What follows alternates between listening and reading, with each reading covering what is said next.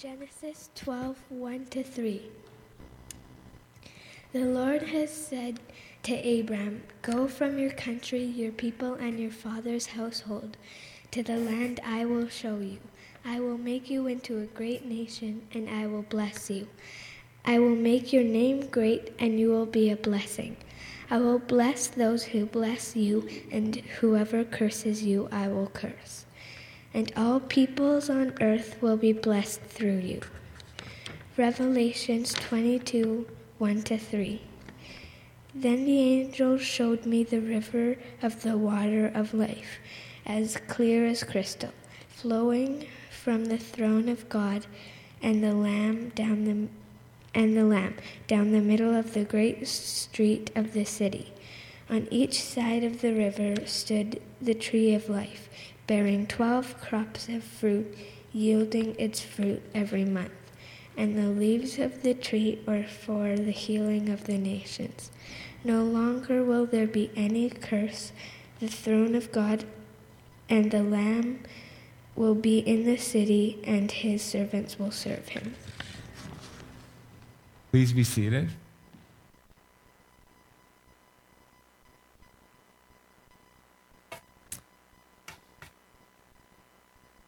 I'm not going to preach a sermon per se this morning, which means I'm not going to take a particular passage and teach from it. What I would like to do this morning is give an overview of the Bible story. We've always tended, I think, to think of the Bible as a collection of stories. Noah and the flood is a Bible story. David and Goliath is a Bible story. But there are actually chapters in the one great story. And Noah, David, Elijah, Peter, and Paul are characters who come and go as they play their part in the story. And that's why it's a good practice, by the way, to read through the Bible cover to cover at least once, so that then when we read other parts of the Bible regularly, we'll have a sense of where that passage that we're reading fits in the story. So today I'll try to tell that one story. Now before doing that, I'm going to very quickly give you the high points of the Bible timeline, which you see here on the stage, and maybe wondered what was going to happen this morning. Just really quickly, creation and Adam and Eve and the fall and Noah and the Tower of Babel is all in these sort of indeterminate past. We don't know how far back. The first point in history that we can say with any confidence is approximately the time of Abraham, 2100 to 2000 BC. And then Abraham's son Isaac and son Jacob, and then the father of the 12, who will be the patriarchs of Israel through this time. I'm going very quickly for you, but we'll do it slower later. Eventually, they end up in Egypt and in slavery, and then Moses comes to deliver the people approximately 1400 BC. They enter the promised land, the period of the judges. By about 1000 BC, we get to the reigns of Saul and David and Solomon. And then the reigns of the kings of Israel and Judah, two nations, which we'll also talk about later. And then they go into captivity and then return. And then the Old Testament ends at about 430 AD. And then there's 400 years where the Bible sort of stops. And we don't pick up the story again until the BC AD timeline, and where you have Jesus and his life, and then the book of Revelation. So 100 years, a relatively thin slice of the whole of Bible history. So for what it's worth, just to give you that kind of overview, now 2,200 years of biblical history, not counting the flood and what came before, that takes place where Abraham is born in what's now Iraq, and in Egypt, and in Israel, and in Babylon, over more than 2,000 years. So when people talk about Bible times as if it was one single chunk, we need to be careful about that, because there isn't one area that's called Bible times. And it's also good, I think, to remember that biblical history takes place in the context of a broader history, that is, world history. For example, by the time Abraham comes on the scene way back here, the Great Pyramid in Egypt and the Sphinx are already several centuries old. There are records of the first dynasties in China, or the first dynasty that we have a record of, and there was history before that, also around this time. Stonehenge, built around this time. Homer, the Greek, writing the Odyssey and the Iliad around here. Buddha, Confucius, born here. So there's all kinds of other stuff that's going on in the world. And I think sometimes we tend to think of biblical history as its own sort of separate unit, and I think maybe that's not great. For the story that I'm going to walk through with you this morning, I have to say at the outset that I'm indebted to some other people. The story is familiar, but a gentleman named David Helm, who in turn had read a book by a man named Graham Goldsworthy. You don't have to remember that, but I'm just citing them as sources. They're the ones that help with the terms around which I'm going to frame this story. So I just need to mention them. So, shall we? Adam and Eve. The story starts, of course, in Genesis chapter 1, where God creates the heavens and the earth, and he creates by the power of his word. And God said, let there be, and there was. On day 6 of creation, God creates the creatures of the earth, and he blesses them. And then he creates Adam and Eve and blesses them. And God said to them to be fruitful and multiply and to have dominion over all the earth, to rule it. So as they themselves are under the sovereign rule of God, so they are to exercise that rule in his name to all that God has made throughout the earth. In Genesis chapter 2, God places Adam and Eve in the Garden of Eden, which they were to work and to care for. And from there, humanity would grow and spread and eventually move throughout the earth. So in this time, you have what I think is in embryo the themes that are going to tie the scripture together. And it'll become explicit later on, but I'll put it in these terms. You have God's people, Adam and Eve, in the place that God gave to them, which is the Garden of Eden, and through their care and the care of their offspring, to bless, to do good in God's name, in the whole earth. And the place that God had given to them, just for simplicity this morning, I'm just going to speak of it as God's place. So that's how it begins. But then the serpent enters the scene, and Eve is tempted, and Adam with her. And they reject the rule of God by disobeying the word that God had spoken to them, that they must not eat from the tree of the knowledge of good and evil. And because of this disobedience, God speaks a curse over them, and they are banished from the garden. So suddenly God's people no longer carry God's blessing and are no longer living in God's place. They're living apart from or outside his rule. And without that, they cannot help but be sinful by nature. I'm going to bring this closer. Then over time, the story of the history of the people becomes a pretty sorry one. Sin takes over so that by the time of Noah, sin has so taken over that all of the inclinations of all the thoughts of all men's hearts become evil all the time. That's what the scripture tells us, is how it even phrases it.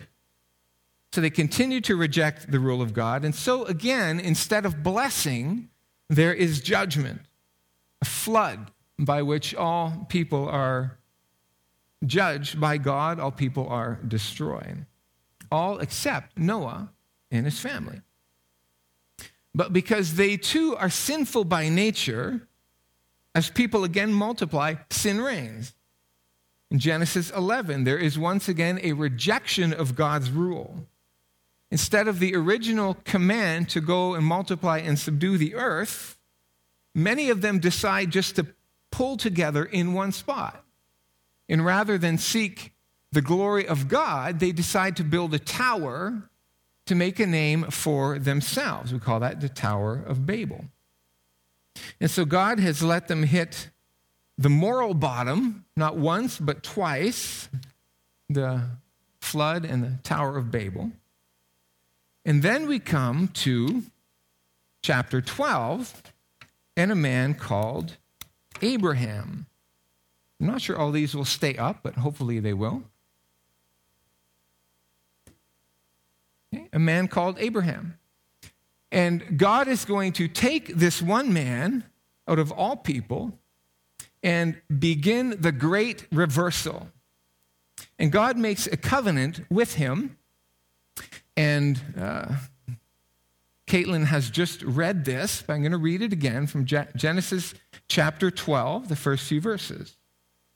Now the Lord said to Abraham, "Go from your country and your kindred and your father's house to the land that I will show you. And I will make of you a great nation, and I will bless you and make your name great so that you will be a blessing. I will bless those who bless you, and him who curses you, dishonors you, I will curse. And in you all the families of the earth will be blessed." God will build a people. I will make you a great nation. God will give to them a place. Go to the land that I will show you. And through this people, all of the nations of the earth will be blessed.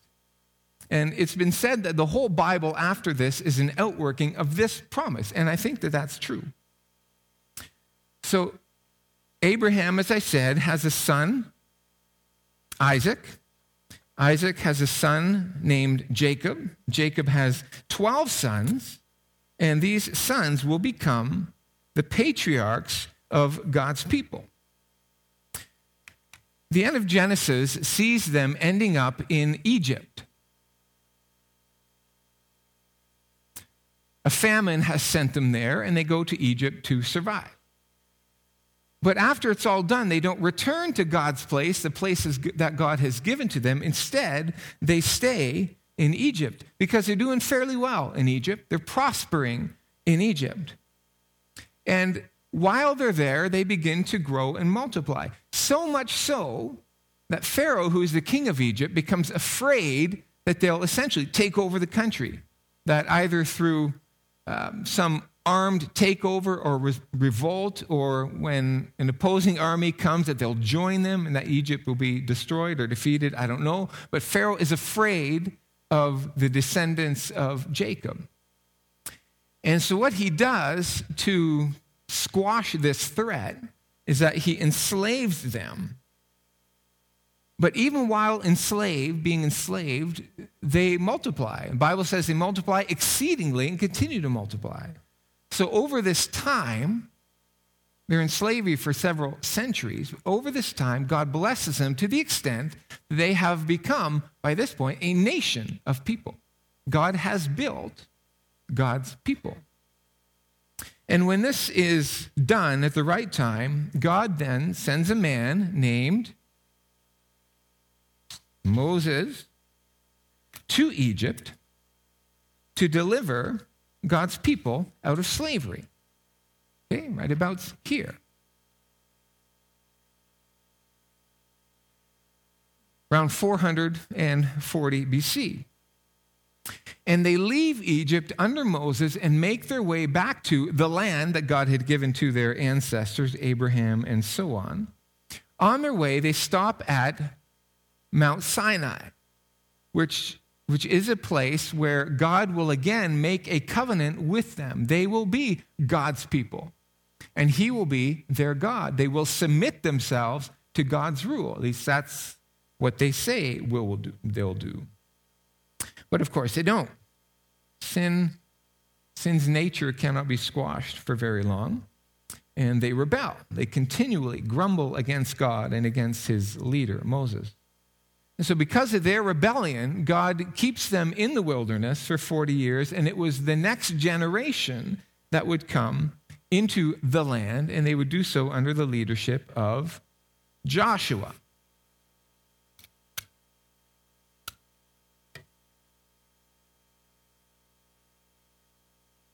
I can pick this up, really. There we are. So maybe, in the 1200s or so BC, Joshua leads God's people into God's place. And as soon as they enter God's place, they gather themselves together, and God's word is read to them. And once again, this generation says, we will submit ourselves to the rule of God. To God's people in God's place, but not yet a blessing to the nations around them, even though Rahab from another nation becomes a part of God's people. And nor would there be blessing for them. Before very long, the people, guess what? They rebel. And in the book of Judges, they repeatedly rebel. God repeatedly rescues them, only to have them repeatedly rebel after each deliverance.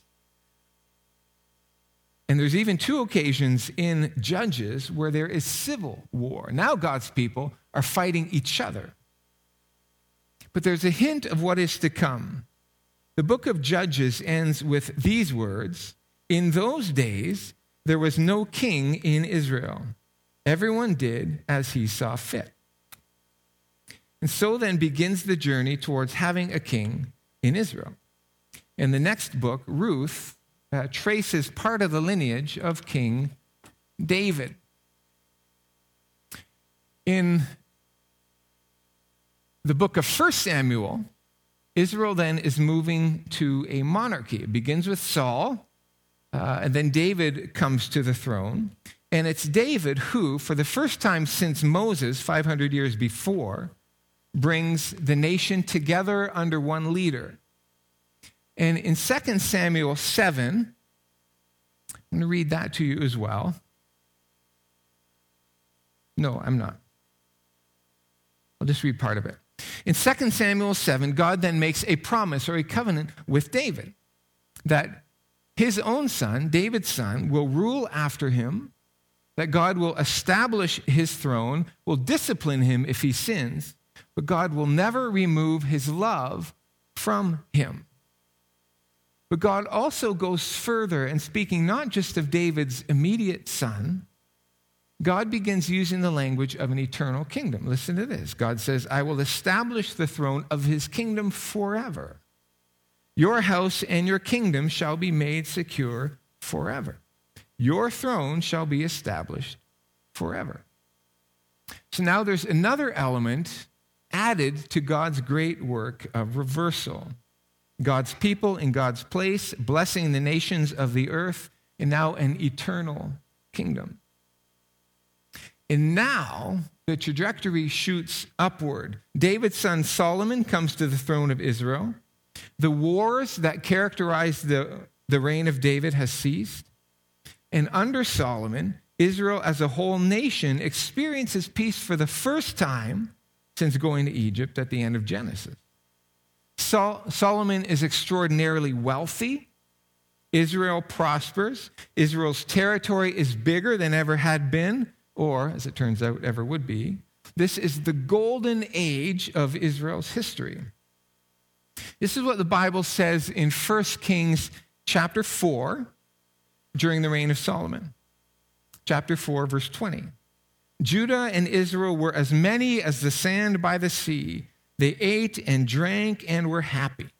Okay, God has made a people. He has blessed them. Verse 21.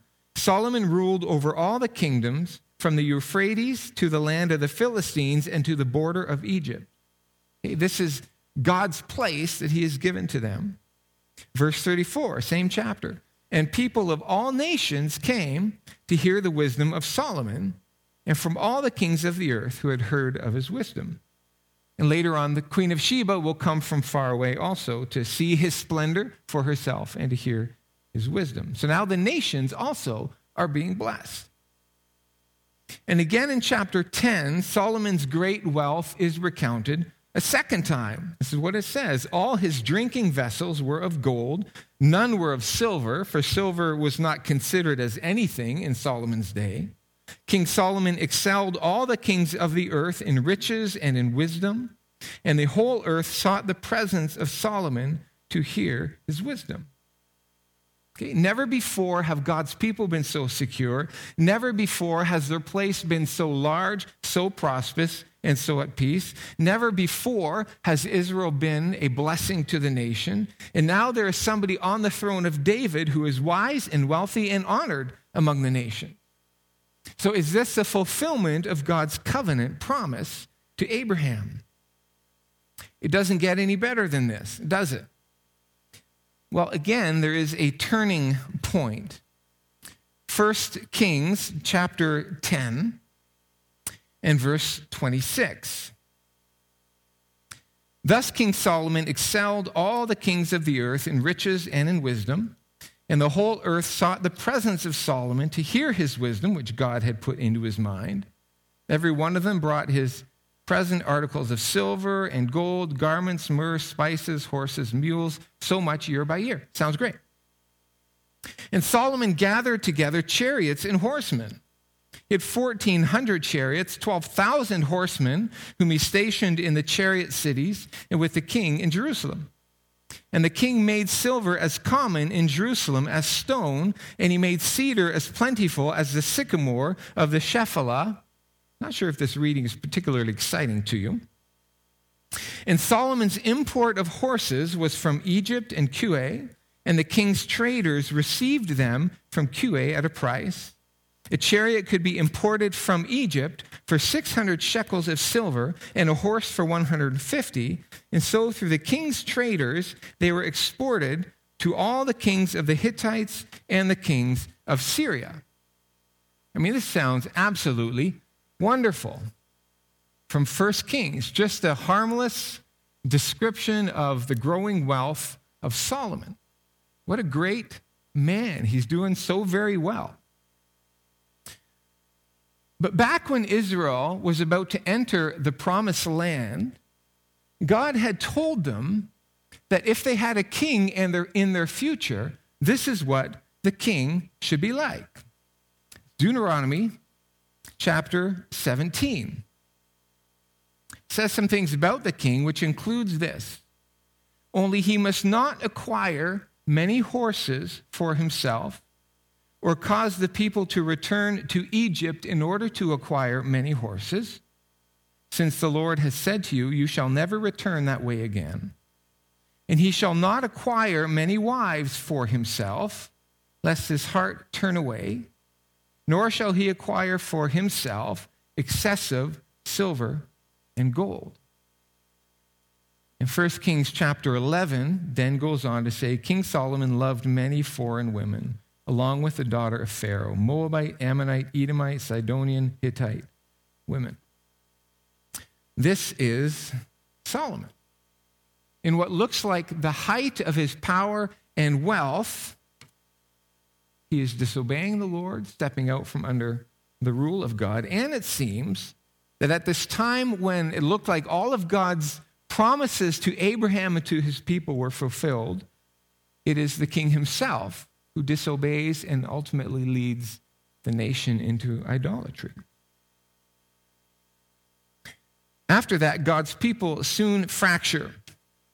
Under the reign of Solomon's son, in about 922 BC, the Israelites rebel against the throne of David, and 10 of the tribes secede from Israel and become their own nation, and they keep the name Israel.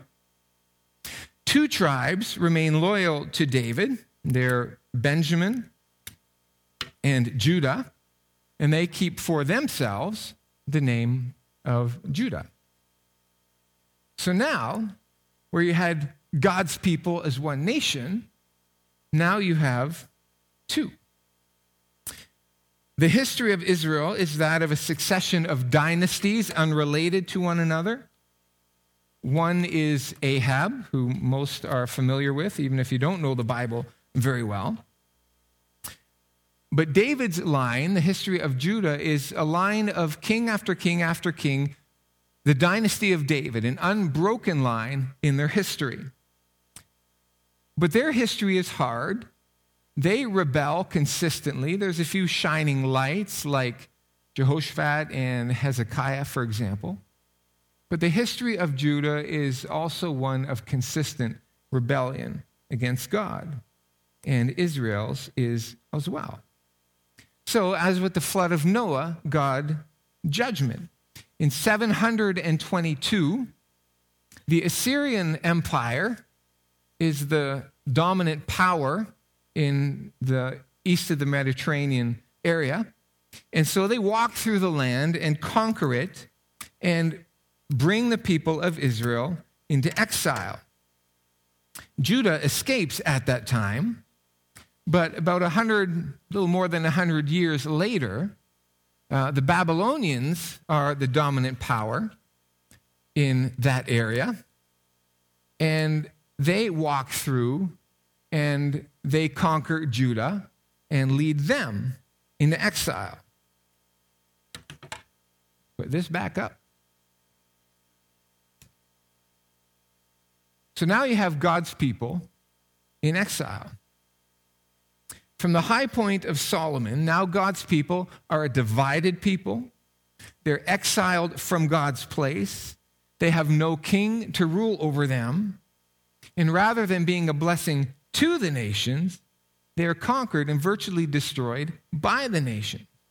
Okay, things had never been worse. God's covenant seemed about as far away from fulfillment as possible. In 535, give or take, there are a number of Jews who returned from exile, but only a very few. Most Jews choose to remain in the Babylonian and Persian empires, When they return, the few that are there rebuild the temple, but it's a pale shadow of the temple that Solomon had built, which was a temple of incredible splendor. And before very long, they too move away from God's rule, not through outright rebellion, but through what I think sometimes is worse, through apathy. And so they limp along for a century or so until the Old Testament ends, like I said, in 430 BC with the ministry of Malachi. And then there is 400 years of biblical silence. We don't have written in the scripture anything about a word from God in that time. No recorded prophet. Doesn't mean that God did not speak to the people. From a biblical perspective, from God's holy and inspired word, there is 400 years when there was essentially nothing happening. People were stagnant, kind of stayed as they were, and that was it. And in that time, historically, the Greeks moved through, conquered the land. The Romans moved through and conquered the land. It was a time of hopelessness for the people. And then something happens. Jesus comes. And with Jesus, all of the language of God's covenant comes back into play. And I'll try to show you how that works. An angel comes to a young virgin and tells her that she will have a baby who will be the Son of God and who will sit on the throne of David, and his kingdom will never end. Talked about this the Sunday before Christmas. The wise men come and seek the one who is born King of the Jews. Jesus is called the Son of David, a royal title throughout his life. When he dies, there's a placard written over his head that says, Jesus of Nazareth, the King of the Jews. The Gospel of Matthew ends with the resurrected Jesus saying that all authority in heaven and on earth has been given to him. This is an eternal king over David's throne and all of heaven and earth. Is this the forever king? Early in Jesus' ministry, Jesus calls out from among his followers 12 men and designates them his apostles or sent ones. And like Jacob's 12 sons, Jesus is calling out then a new people of God, a people who are followers, disciples of Jesus. Now later, some religious Jews would say to Jesus, "We are sons of Abraham." But Jesus' response to them was, "You're not sons of Abraham because you're not doing what he did." And later, the Apostle Paul would also say that sons of Abraham are not sons by ethnic descent, but those who exercise the faith that Abraham had. Abraham believed what God had spoken to him. That belief God called faith and was credited to him as righteousness. And those who believe what God has said, God credits it to them, calls it faith, and credits righteousness to them. So the faith of Abraham is to believe what God has said and to live accordingly. So now there's a new people marked by faith centered around Jesus. An eternal king, a new people of God. One day Jesus was walking through the temple, which was, if any place was, God's place. This is where people would come and worship. And if anyone asked them, "Where is your God?" the temple is where they would point. And in this temple, as Jesus walked through it, Jesus saw money changers and others extorting from the people money to line their own pockets. And Jesus was filled with fury at this desecration of God's place, this place of worship. And he raised havoc. He turned over the tables of the money changers. He set free the animals that they were selling for sacrifice. And as he was doing these things, he yelled out, "You have turned my Father's house, which is supposed to be a place of prayer, into a den of robbers." And the angry merchants and the religious leaders who sanctioned the commerce of the temple challenged Jesus on his perceived authority to do these things. And Jesus replied, "You tear down this temple, and in 3 days I will rebuild it." After his resurrection, his disciples remembered this episode and knew that Jesus was talking about his body, which had been destroyed but raised up in 3 days. Now, no longer a temple, but Jesus himself is a temple. He is the place, if you will, where people come and meet with God. No one comes to the Father except by me, Jesus said. And then, as we know, Jesus was crucified, and by his death, he took upon himself the judgment of God for all the ways by which people reject God's rule over them. And this he did in our place. And 3 days later, as I said, he was raised from the dead. And Romans 1 says that by this resurrection, God made a public declaration that Jesus was his own son. And then Jesus was raised again, this time to the glory of the majesty of heaven.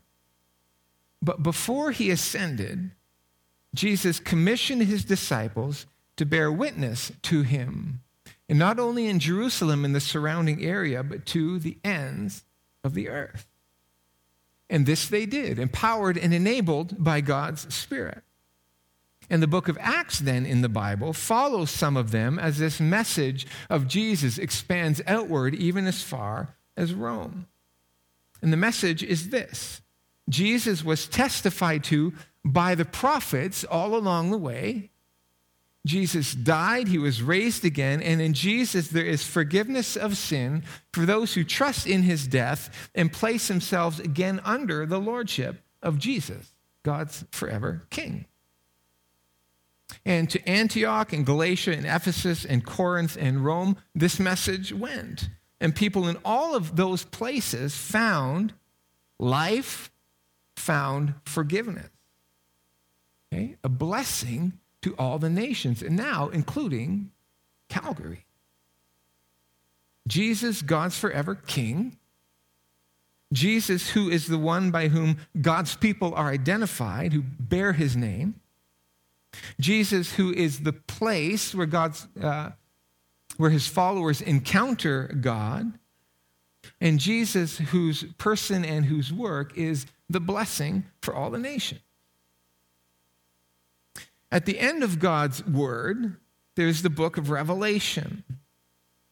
And in that book, John has a vision in which some things are revealed. John sees the throne of God with Jesus on it. John sees the destruction of Satan, who first tempted Adam and Eve to reject God's rule. He sees the judgment of all who have rejected God's rule throughout their lives. John also sees the blessing of all who have lived under that rule. And his revelation, the things that were revealed to him, includes a vision of the end of history. This is what John writes in Revelation 21, 1-3. I saw, he says, a new heaven and a new earth, for the first heaven and the first earth had passed away, and the sea was no more. And I saw the holy city, the new Jerusalem, coming down out of heaven from God, prepared as a bride adorned for her husband. And I heard a loud voice from the throne saying, behold, the dwelling place of God is with man.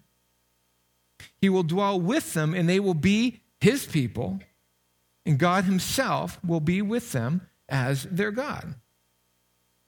And then Caitlin now also read this morning, then the angel showed me the river of the water of life, bright as crystal, flowing from the throne of God and of the Lamb, who is Christ, through the middle of the street of the city.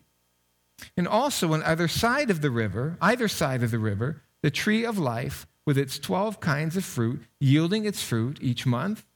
The leaves of the tree were for the healing of the nations. No longer will there be anything accursed, but the throne of God and of the Lamb will be in it, and his servants will worship him. God's place, the city of God, now dwelling with man. God's people, they will be his people, and his servants will be with him, will gaze upon him. God's forever rule, the throne of God and of the Lamb, and blessing, healing for all the nations.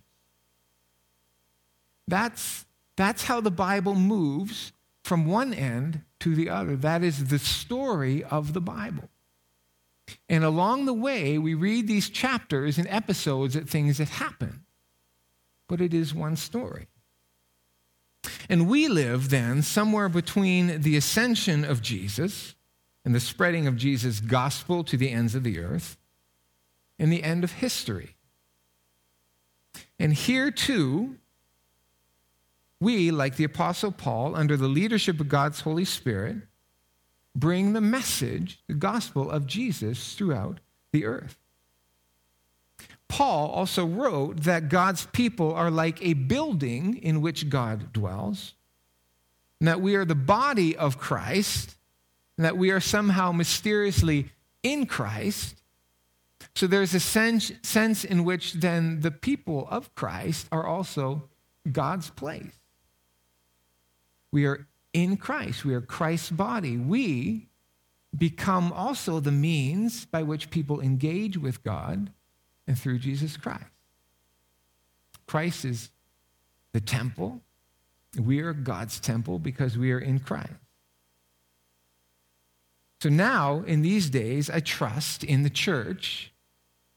The world sees God's people under God's rule, living in God's place in Christ, and the church being the means by which God brings blessing, i.e., the gospel of forgiveness through a crucified and risen and reigning and returning Jesus.